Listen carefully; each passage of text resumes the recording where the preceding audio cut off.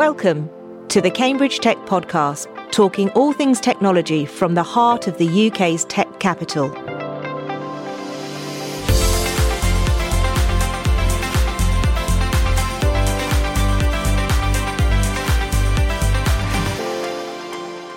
Here are your hosts, Faye Holland and James Parton. Hi, I'm James.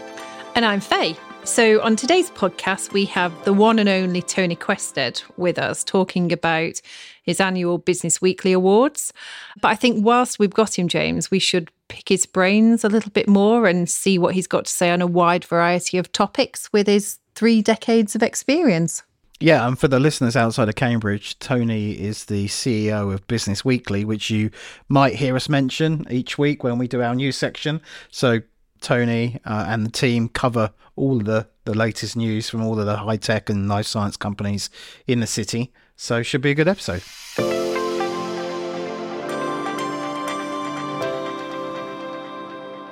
Well, hello, Tony. This is a first. We obviously talk on a regular basis, and I'm usually providing you input from our clients, but today I get to pick your brains. I'm not allowed out.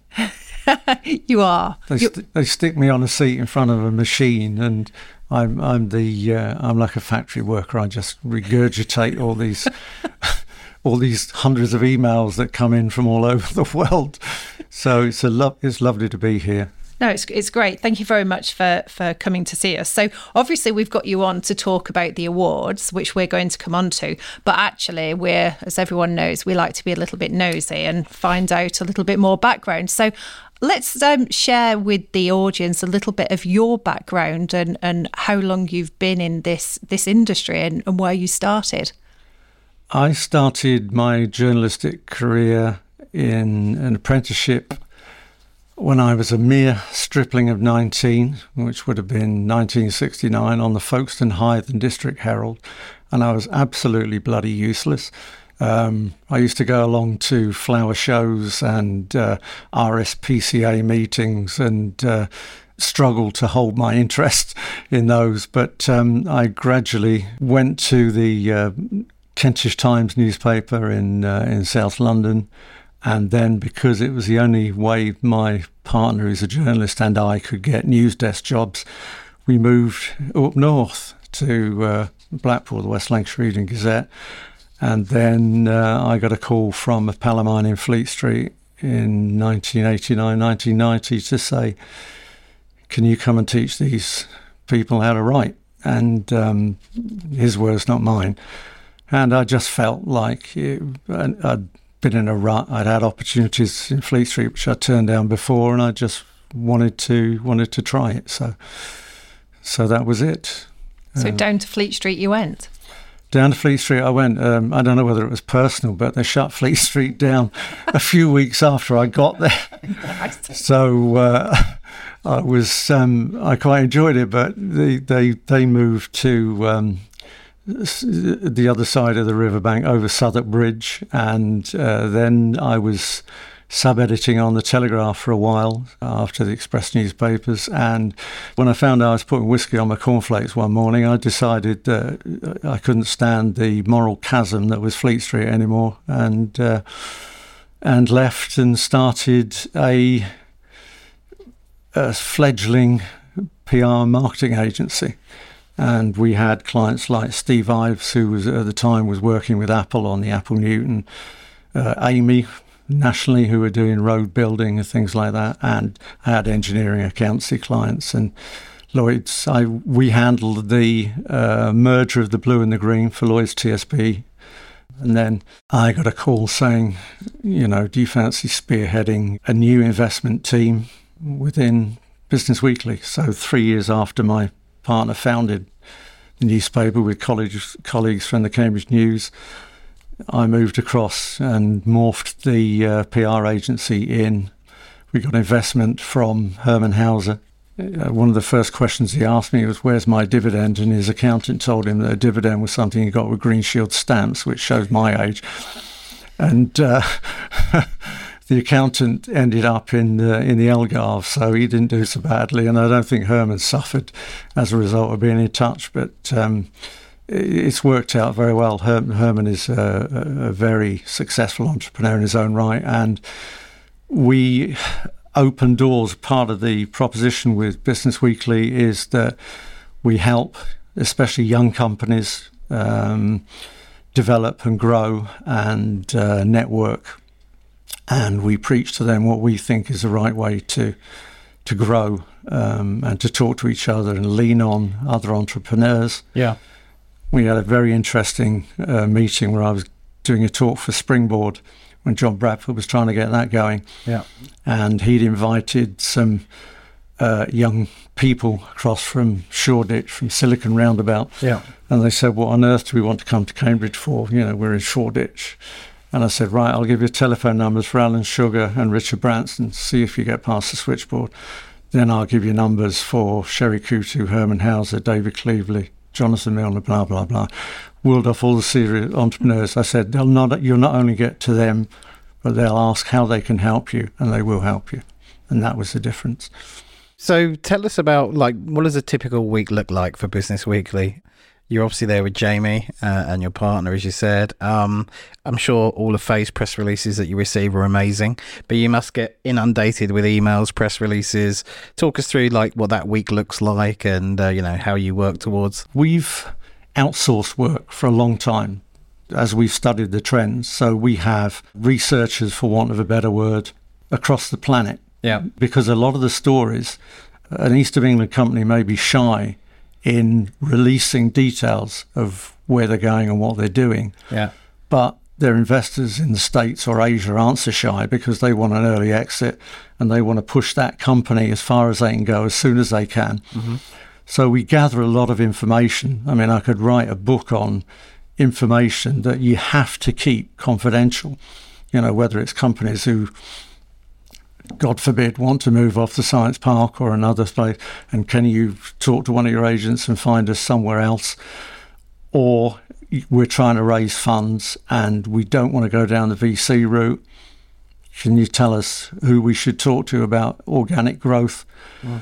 So most of my week is dealing with issues that are actually above the ecosystem. So press releases are just a part of it. The other thing is we don't publish press releases. We say to everybody, we interpret press releases. We want to see where you're going so we can bring in background where that company has been, the good and the bad. But proper journalism. I'm glad you said that, yeah. I used to have those arguments with when I was doing shifts on news desks at the Daily Mail and other papers. We check everything out because otherwise, if you are doing a story about a tech company or a life science company or a general industrial company, and what you write influences people who are usually your mates to invest their money in that business, and it goes belly up, you share responsibility for that. You've misled people. So we check everything out to the nth degree. You publish, you learn who to trust and who not to trust, and you go by that gut instinct, but you check everything out. You never publish a press release. We work with people who do, but that's their choice. So on that point of proper journalism, we've got to ask you what your views are on the state of journalism and news in general and media, I guess, on a broader sense, both in terms of authenticity and trust and in terms of fact checking, but also things like, digital versus print, because, well, for the listeners that aren't in Cambridge, you're producing a print version of the paper every week as well in Cambridge. It's not every week these days. Okay. We do e-papers, digital papers, because taking your point, every national newspaper I know and every local newspaper I know is struggling in terms of getting print editions sold. Uh-huh. Because if I pick up a national in the morning, which I now these days will only buy for sport and crosswords, you've seen all the news, you've heard all the news, you've got TV, you've got radio, you've got social media, you've got so many sources of news. You have people who use Twitter as was, or use other social media, WhatsApp, whatever. There are so many sources of stories that by the time you pick up, for example, a national paper or a local newspaper, you're going to be very lucky to read anything that you haven't read before. You therefore get into the realm of interpretive journalism, where the columnists that you trust who understand issues. I appreciate, having worked for Nationals and having worked on local newspapers, I can appreciate especially the struggles that national journalists have. But I don't regard national newspapers in this country any longer as a reliable source of fresh information. It's just how it is. There is so much media out there. The other issue, of course, is that apart from one or two notable exceptions, the national media, the national newspapers in this country are chiefly foreign-owned, which is something that Keir Starmer wants to put an end to.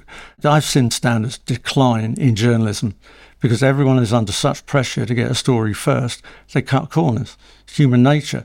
They are then getting pressure from their editors and news editors to cut corners. We're not under those pressures. And how has that changed the way that you deliver Business Weekly? Are you digital first as soon as you get wind of a story? We publish what I regard as good stories, and Jamie bears the brunt of this. We publish online first. Yeah.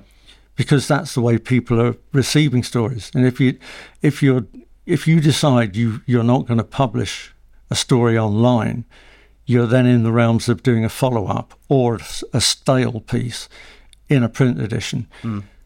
I was always regarded as a dinosaur in our business. You've got to let go of this print obsession and you've got to get with the new social media trends. I've learnt to let go because the sort of mores I was brought up with no longer apply. You're talking about news. When news breaks, every newspaper when I was coming through the journalistic mangle had a stop press. So if there was a budget announcement, that would be in the stop press. Horse racing results in the stop press. Well, these days, if you're waiting for that, you've seen it on TV, you've seen it on radio, you've seen it on other social media. So the whole ball game has changed. You're on about news. So we publish news if we think it's big as soon as we can. And that is the way you should do it. If you consider your chief function is to deliver news to readers across the world, which we do, you've got to get it there as quick as you can in front of them and realise you're not going to be the only medium that's doing that. And I guess that's the other benefit of being digital first is you are reaching a much wider audience than the physical distribution of the paper when you first started. Jamie's he's very good at social media. And when he's developing LinkedIn clients and you get a big story breaking, you're getting C-level executives who are taking your LinkedIn story and pushing that to, 35,000, 55,000, however many it is, if it's one of the big cancer research institutes or a big biotech. You're actually leveraging their following. It was not rocket science, but it makes a lot of sense. So it's all about amplifying your platforms and your message with everyone else, and you can do that. That's what the point of social media, as opposed to going print, and just having that print issue. So I think it kind of reminds me of the conversation we had when Herman was on, and he talked about Truthometer. So one of the visions I've had about 10 years ago was something I called the evidence engine. And the evidence engine would be a ticker tape at the bottom of the TV screen that would in real time show you the evidence for whatever a politician says, in which case the little worm, would be green, or the enormous amount of evidence to contradict what the person have just said, in which case the worm would be at the bottom and would be red. And if there is neither any evidence for or any evidence again, it would hover in the middle in a brown color to make it clear that this is just straightforward bullshit. So, that integrity of news is so super important. But the other thing I think certainly we've found from working with Business Weekly is it's that thoughtful content. It's the fact that you do research it and you don't just put a press release out. It's that whole story that goes around it. And I think that's kind of a real key differentiator in what you do as well. certainly something I can't say we set out to do it, but what we have been successful at doing is interpreting the way people want to receive their news. And a lot of it is generational, but you still have to, to use Herman's phrase, we have to put it through a kind of a common sensometer, if you like, because people in business, which is our main market, even investors, their time is at such a premium. I mean, we had a former Guardian journalist who used to coach me on my first paper in Folkestone. He said, "That's a really good piece you wrote," he said, "but it's far too long." And it was only 7 parts. He said, "I can get that down, I can cut that by a third and you won't lose anything." I said, "No, you can't." So he did it. He said, "I can cut it by another third." And I said, "It's impossible." And he said, No. He said, "Just watch this." Bang, bang, bang. I thought, Christ, he's right. And then he said, "Now I can get it down to the intro." And he did the intro. He said, "What are you missing from that story?" I said, "Nothing, apart from a quote." Yeah. And he said, "If you've not caught your reader with a headline and the intro," he said, "you've lost your reader." Mm. You're dealing with people who've got investment of one form or another, and you've got to be very, very careful about the way you do it, because you can damage a share price by careless reporting. You can stop an investor getting a return when they've shown good faith in a business. So we have to look at whether we're likely to do any damage unfairly to the business on which we're reporting, with people involved in the judging of our awards. And we always get this every year. What we know and what we can say are not always the same thing. But you gain credibility and you gain allies by being sensitive to what they want in the marketplace and what they can't afford to have in the marketplace. So, I'd like to think we're part of the business community rather than someone who feeds off it.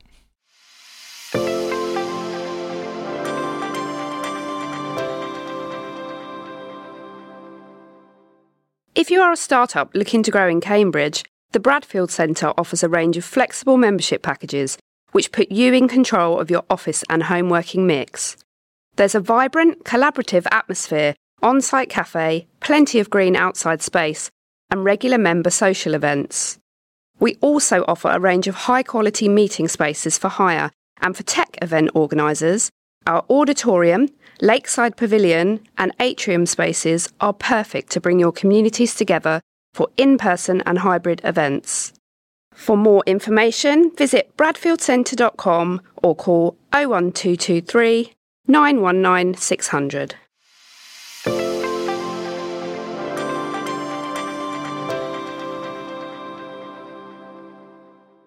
Part 1 of the conversation, I think, was a really good primer, especially for people outside of Cambridge, on Business Weekly, the history of it and your background, Tony. Why don't we now move on and talk about the Business Weekly Awards? How long have they been running for? The first awards were held in May 1990, pretty much the same month that the newspaper was launched.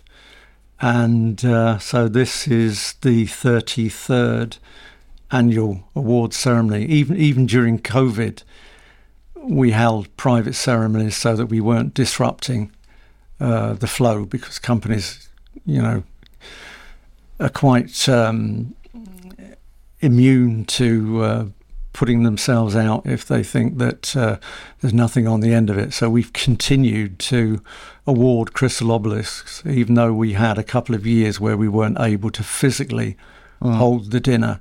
It keeps everyone involved, and it makes no sense to have a business awards that started in 1990 and then, expect that you can have a break and everyone's going to pick up on it.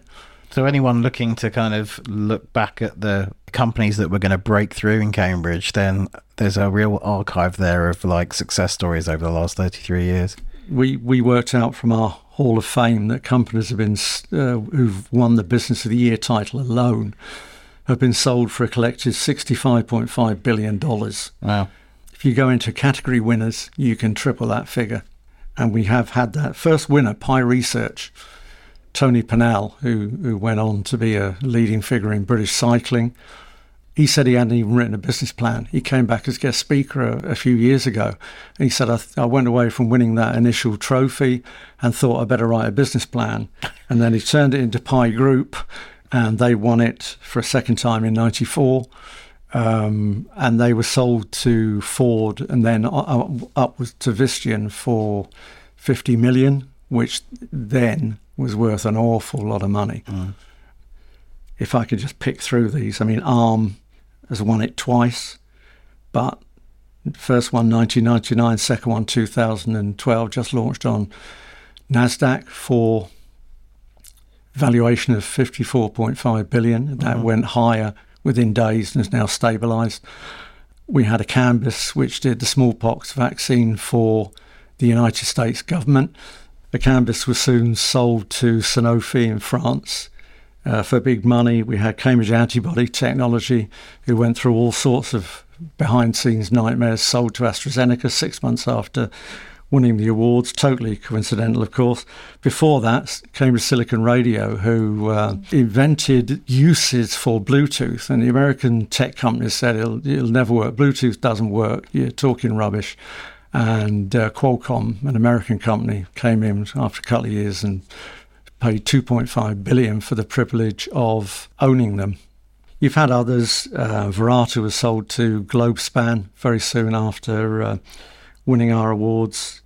Autonomy sold to HP. We know the fallout from that, but it was a legitimate business. Abcam are talking about a potential sale, although there's all sorts going on behind the scenes which might delay or torpedo that deal. Domino, UK inkjet printing company, coding and marking as they call it these days, twice won our awards and were bought by Brother Industries in Japan for a modest $1 billion. Xaar went into another inkjet company, went into foreign ownership for a while, but have stabilised since losing that ownership. Horizon Discovery was bought by PerkinElmer, who've now morphed into the Revity brand. Sapura has had 2 or 3 iterations. Darktrace has stood alone, as has Frontier Developments, with a lot of foreign money. But down the years, those companies have been sold, as I say, for 65.5 billion. Category winners have been pretty good as well. So people who win our awards may be an accident, I don't know, but we certainly try to pick the companies throughout the process that have got the best chances of long-term success. And that's certainly true of this year's shortlist and this year's winners. I think the other interesting thing with that is, the categories themselves have evolved over the years as well. Like with the editorial side of things, with the awards, you've changed them and you've adapted them to, whether the technology is changing or I think you were one of the first ones to put a female entrepreneurship award up as well. So do you think that that's a good thing or a bad thing, or is it just people submit and then you decide which categories they're going to fall into? In terms of the categories, you've got to reflect the strengths of the business community which you serve. So it's not rocket science to say that, okay, not specifically, but genomics. Cambridge has become a world leader in genomics, mainly through institutions, but also now through an increasing number of genomics companies.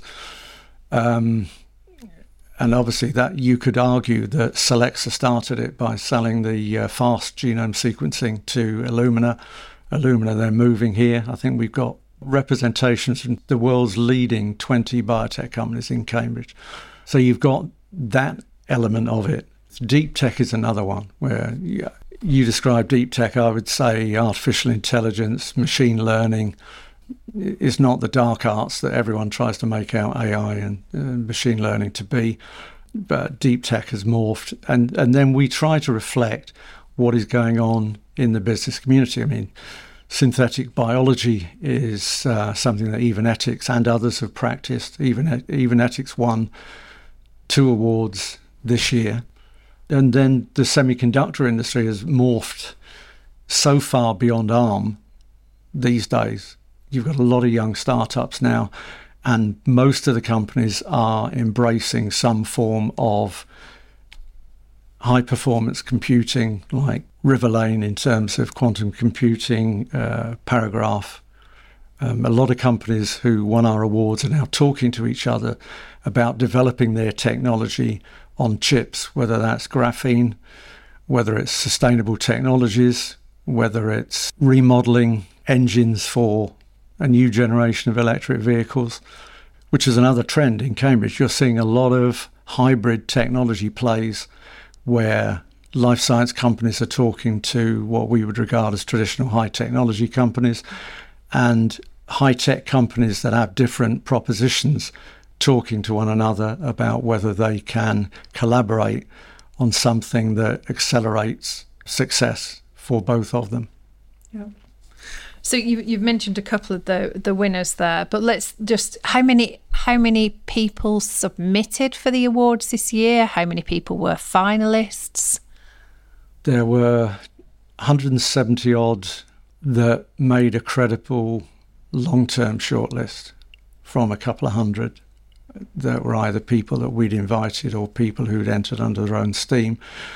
We got down to a shortlist of 50, one or two close-run things because companies had to prove to us that they had gone on to develop their technology to where we thought it was more than just hype, more than just a possibility. So we really put them through the mangle before we got down to that shortlist. And then the judging takes a number of forms. So we have a judging afternoon where the sponsors can have their fourpenneth. You ask some companies to pitch, but that's not always because they're guaranteed to win. A lot of it is they fail to answer questions either to people who visited their companies, or there's certain information that they feel that they're constrained to talk about. It may be investment, it may be the way their technology is going. So we have Mills & Reeve, who's the lead forensic sponsor, for example, would go out to a lot of the companies that we decide between us to do in-depth interviews. And then sponsors can chip in onto, well, they've seen this trend happening, they've seen that trend happening. Did we have XYZ company on the radar? It's a very, very thorough and broadly sweeping process. Because as you say, these companies have got to represent not just Business Weekly, but some very high-level sponsors like Arm and AstraZeneca and banks and accountants and lawyers and, you know, most of the science parks around here. They've got to represent you for 12 months. You don't want a company going bust, but you want to be as sure as you reasonably can that they're going to actually add value in the ensuing 12 months. Yeah, and I think it's that level of rigor that really gives the credibility to the awards. I mean, both of us regularly participate in judging different startup competitions and all do a good job, but so much of it is opinion. They don't have the research element. They aren't doing the proper due diligence, are they, of checking the potential of the technology and the financials, you know. So I think the fact that the awards goes into that level of detail really does set it apart from others, I think. Well, it's always subjective. Yeah. No matter what you're choosing, it's always subjective. And a lot of voices would have favoured Riverlane. Yeah. Because they're in on the ground floor of a multi-billion-dollar opportunity and appear to us to be leading the way. But then how do you deny a company like Paragraph that has not just zoomed in on the wonder material graphene, but is actually looking at how best to commercialize products arising from that? And Paragraph, as a result of that success at our awards, will look at a number of things that we fed back to them. They have a challenge in terms of how they develop their manufacturing facility. They have a challenge in drilling down to where the value is in the business in terms of what they produce from what they've discovered. They have a challenge in staying in Cambridge. Rather than being lured to the US, if they went to America tomorrow, their valuation and the money they could get would be 20 times, possibly 50 times more than they realise in the UK, because the Americans would take risks. Failure's not in their dictionary. You know, the only failure in America is failure to try. Yeah. So, I mean, there's a large number of awards and subcategories. So where can listeners find the information of who was successful this year? On the Business Weekly website. But we get companies round the clock. We get companies saying they've seen a story or a friend has told them. How do they enter? So, I say we would then grill them and say, well, okay, what does your company do? Where are you at? How are you funded? The other thing that has become obvious this year, just taking Cambridge, a lot of our winning companies have clear synergies and are already working together. Biotech takes care of itself. It's a brilliant life science cluster. It's evolved. In terms of the tech companies, I'd pick out Paragraph, Riverlane, Monumo, which is revolutionising the way that motors in cars, right up to the newest electric vehicles, are actually made. Forefront RF, whose chairman is fellow Donovan, who obviously steered Cambridge Silicon Radio to the $2.5 billion sale to Qualcomm. They are all leaders in their field. So it's the most Cambridge leaders I've ever seen in specific tech fields. You can put Evenetics into that hybrid category because there are a lot of tech uses for their what started out as synthetic biology. A lot of those companies have indicated to us that they're already talking to other winners to see whether there are synergies which would push their proposition even further. We're seeing a lot of the younger companies eschewing venture capital money, where the VCs might be saying we want an exit within 3 years or whatever, and using the credibility of existing customers for organic growth. And the loyalty to Cambridge, what's the driver for that? They want to stay closer to Cambridge University. Yeah. They want to stay close to the serial entrepreneurs. Yeah. Tony Raven at Cambridge Enterprise, before he retired from that job, said to me, you look at the pool of advisory talent in Cambridge, the entrepreneurs are not retiring to yachts in the Caribbean. Funnily enough, he was emailing me from a yacht on the Caribbean, but that's pure happenstance. And that pool of angels and serial entrepreneurs has widened considerably. I mean, Faye mentioned women entrepreneurs.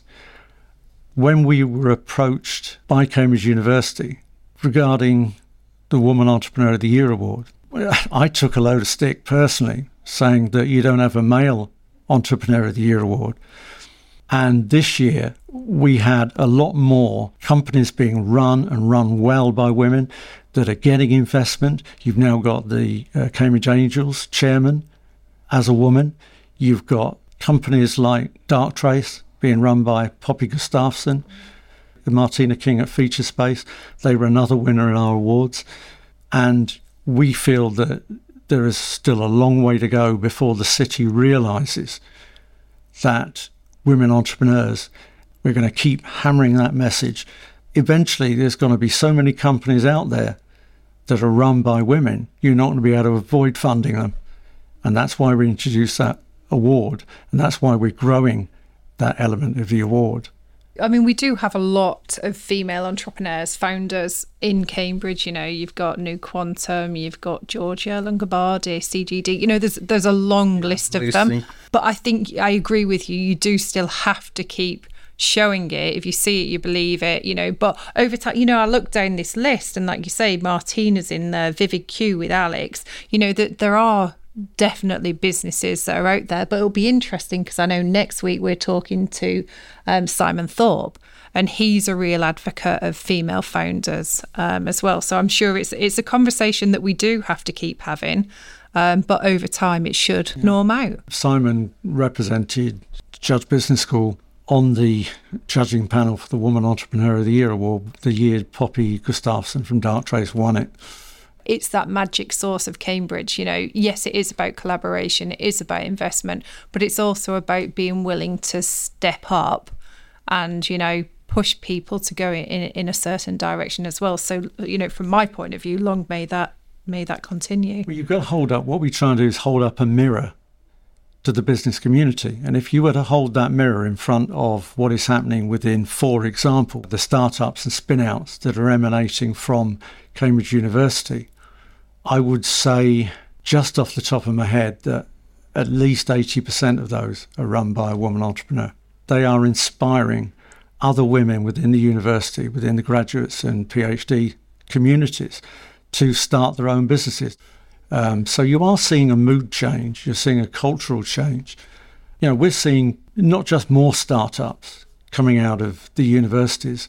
We're seeing more mature startups coming out of the universities, maturing earlier, getting finance earlier, and with a global agenda. They're not content to come out and be a Cambridge company. They just happen to be staged here.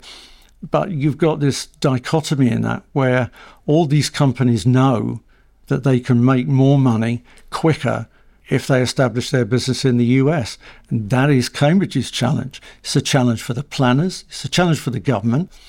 The reality is the planners have to pick round issues like water provision, infrastructure, power provision. Yeah. These things take a long time.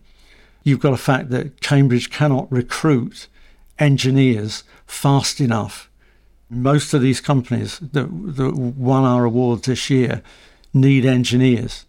They can't supply them out of the Cambridge graduate population anymore, hence the Bristol link. And a lot of the companies are telling us if they can only get good engineers for 3 days a week, and those engineers happen to be based in Macclesfield or wherever, they'd rather take the talent, regardless of the demands that puts on them. And just have a monthly get-together or a Zoom meeting. But they've got to have that engineering talent. And that's one of the biggest problems we've got. So, as we've just said, anyone who wants to find out more details on the winners, they can go online to businessweekly.co.uk. There's also the hashtag Business Weekly Awards, which is very easy to find as well. So regular listeners will know each week we do our news section, and we always say in partnership with Business Weekly. So we have a little process just to pull back the curtain where we get the news headlines from you guys each week. So we're nice and topical on every episode. But as you're here this week, why don't you, Tony, do the news headlines for us as you're writing them? We only write the stories. You don't expect me to remember them. I think one of the best companies Cambridge has ever produced, and it's an anomaly that it hasn't won our Business Weekly Awards because for one reason or another they've not entered, is CMR Surgical, who invented the Versius robot arm. They've just topped up a round for $165 million, and that takes their funding past $1 billion. They were already Cambridge's youngest unicorn business, edging out Darktrace. So CMR Surgical, congratulations, have raised another $165 million, over $1 billion funding to date. And I don't think you're going to see them stopping there. The other big movement, of course, is that they are wanting to manufacture their own robot arms and are building a facility locally to do just that. ARM, just to give them a passing mention, raised multi-billion dollars. Our information is, and here's an exclusive for the Cambridge Tech podcast, is that we wouldn't be surprised to see ARM now float on the UK as well. We think that's a possibility. So congratulations to ARM. Immaterial, which won the Cambridge Judge Business School Graduate Business of the Year, contacted us a couple of days after winning their category at the awards to say, we forgot to mention we've just raised a big amount of money. They won't tell us how much, but they have raised a substantial sum. An undisclosed Series A is how we put it. That is another trend that we're seeing. The rise of the sustainable technology businesses out of Cambridge University. That is certainly not a bad start for a new week post-awards. And no doubt my inbox will be full of more by the time we get back to our desks. Great, and we can pick those up next week in our regular slot, can't we then? We can. That's great. Tony, thank you. So we've covered so many things, really insightful. Really appreciate you taking the time to come and talk to us, and well done on another very successful, prestigious awards event. Well, we should also say thank you to both of you for supporting the podcast as well. Absolutely. Obviously, we're coming up to our first year anniversary and we much appreciate the support. And Jamie is sitting in the room, but he's not in front of a microphone. So thank you, Jamie, too. So join us next week for a rather special episode. It's our first anniversary of the podcast. Are you going to bring cake? I might bring cake and hats and streamers and all those kinds of things. Super. Also joining us is Simon Thorpe, who is a very well-known local angel investor. So I'm sure Simon is going to be very insightful and will join us to reflect back on our first 12 months.